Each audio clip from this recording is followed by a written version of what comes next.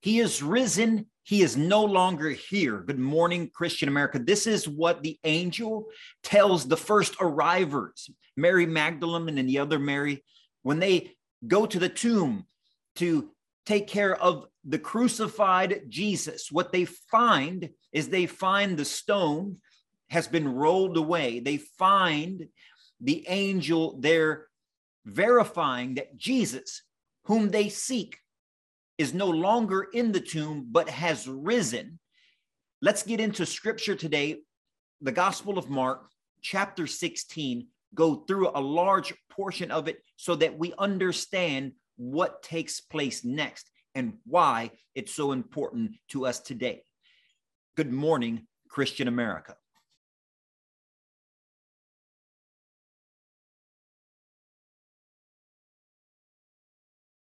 And good morning, Christian America. Eddie here, as always, representing the Christian American revitalization effort, where we seek to revitalize the Christian faith across our nation. If you support that mission, if you support what we're trying to do, we don't ask for donations.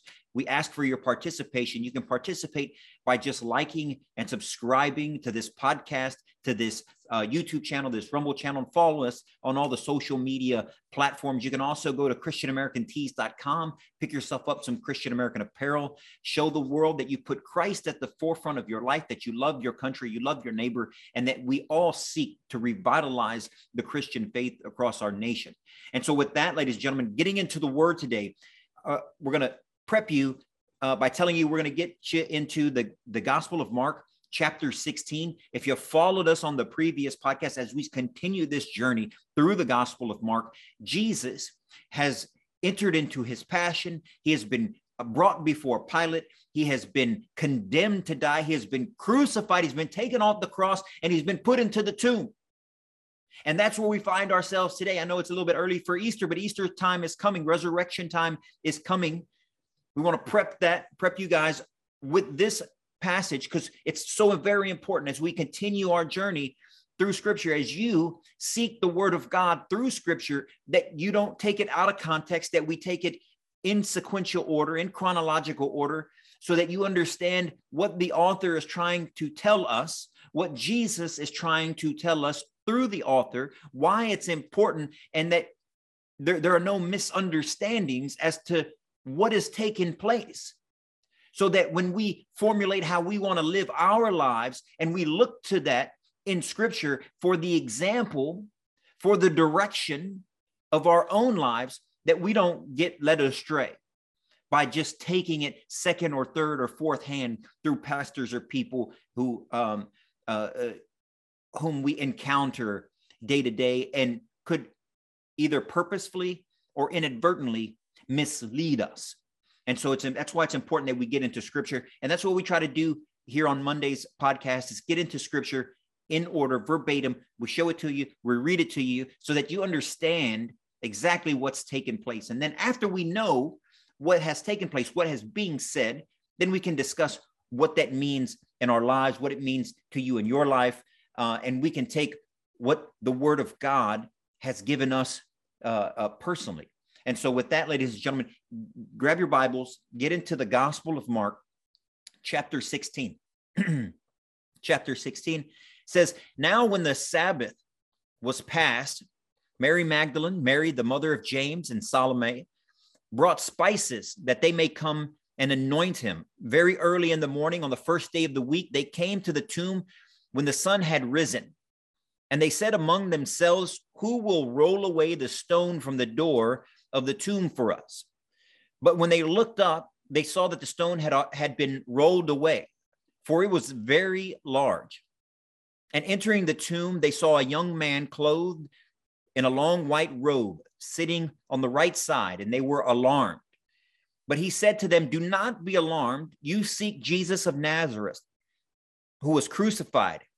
He is risen. He is not here. See the place where they laid him. But go tell his disciples and Peter that he is going before you into Galilee. There you will see him, as he said to you.' So they went out quickly and fled from the tomb, for they trembled and were amazed. And they said nothing to anyone, for they... Now when he had rose early on the first day of the week, he appeared first to Mary Magdalene, out of whom he had cast 7 demons. She went and told those who had been with him, as they mourned and wept. And when they heard that he was alive and had been seen by her, they did not believe. After that, he appeared in another form to 2 of them as they walked and went into the country. And they went and told it to the rest, but they did not believe them either.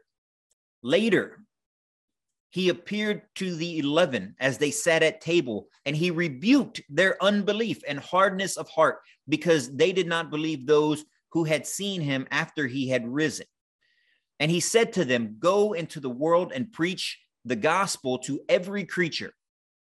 He who believes and is baptized will be saved, but he who does not believe will be condemned. And these signs will follow those who believe. In my name, they will cast out demons. They will speak with new tongues. They will take up serpents. And if they drink anything deadly, it will by no means hurt them. They will lay hands on the sick and they will recover." Friends, this is the sequential order of what happens when Jesus is resurrected, when he comes back from the dead, when he defeats death, and he's amongst the people whom served him while he was walking his earthly ministry. We know this because Mark, the author who writes this gospel, he's a student of Peter. That's historically documented. Mark is also one who, John Mark, whom we get to know in the book of Acts, who accompanies Paul and Barnabas for a period of time. So Mark is a student of Peter, and he's an accompaniment of Paul, 2 great individuals to be studying from and taking guidance and stories firsthand from them as he writes these things. And so when the unbelievers try to tell you that the Gospels aren't true and that they're made up and that they were told and they weren't written down for hundreds of years, they're wrong. Mark is very much acquainted with the very first apostles in this first century after Jesus's resurrection, just only a few years when these things are written down. I want to focus on the truth of the gospel. I want to focus on the truth of this passage that Mark has documented. I just described how he is very much acquainted with Peter, the rock in which the church is founded upon, the rock who was designated that by Jesus himself. It's interesting that in this passage, when the angel comes to the Marys as they enter into the tomb, they tell Mary to go tell his disciples, ... and Peter, kind of separating Peter himself from all the other all the other disciples. Peter as someone who is a little extra special because he's been designated the rock by Jesus to found the church that we know today. And so all of these things matter because historically, these are the things that take place. When unbelievers and the naysayers try to tell you that this is one big hoax, if it was always one big hoax, if these things didn't actually happen, then why would Peter and Paul then tell these stories to Mark in which the same people, the original disciples, the 11 in the upper room, the people that Mary told these things to, why did they document that those people didn't believe?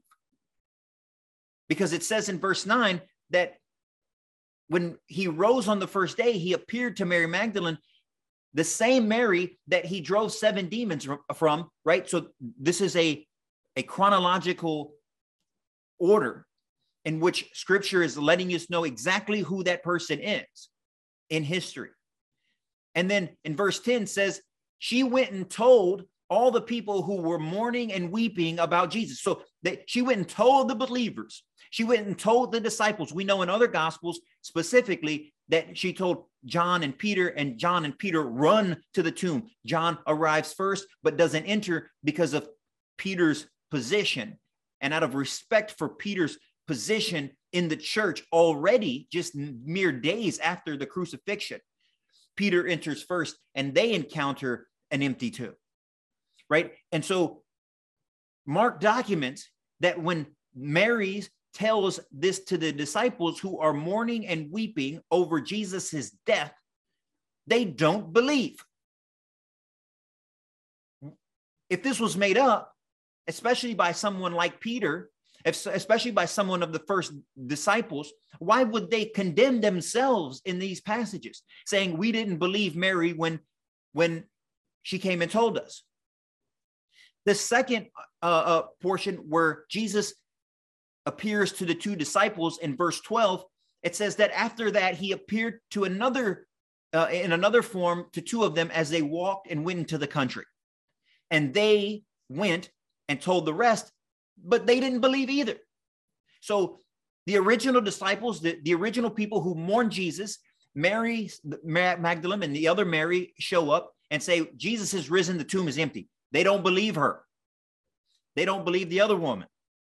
Then when Jesus appears to 2 more of the disciples, they run back and tell the people. They run back and tell the disciples. And the disciples again say, we don't believe you either. They're showing their unbelief. If this is fake, if this is made up, if this is not true, if this was all one big hoax, why would they document their own struggle understanding and believing the risen Jesus? It doesn't make sense. And it wouldn't make sense other than Mark is documenting as truthfully as possible the steps that took place when these things actually took place. And then later, as all 11 are in the upper room and they're sitting at table, then Jesus appears to them. What does scripture say about what Jesus does when he appears to them? Is it all high fives and hugs? It says Jesus in verse 14, he rebuked them in their unbelief and hardness of hearts because they did not believe those who had seen him after he had risen. He said that to them, go into the world and preach the gospel to every creature. He who believes and is baptized will be saved, but he who does not believe will be condemned.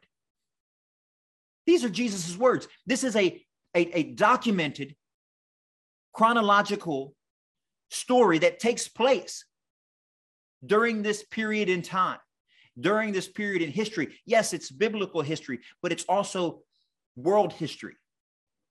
Pilate being a prefect in Jerusalem at the time that Rome occupied it.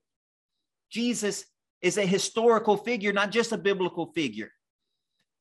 His resurrection has been studied, and eyewitness accounts have corroborated these stories about how Jesus, who was crucified, who fulfilled the prophecy of the Old Testament prophets, was crucified and rose and was validated, who was seen after his resurrection as proof as to him being exactly who he said he was.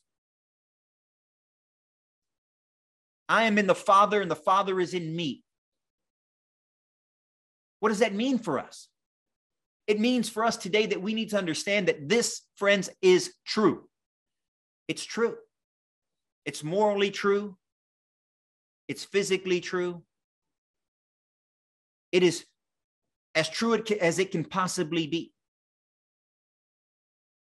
And it's documented as to that fact. Do not be led astray by the idea that these things did not occur, that Jesus was simply a moral teacher, a good guy with some good ideas.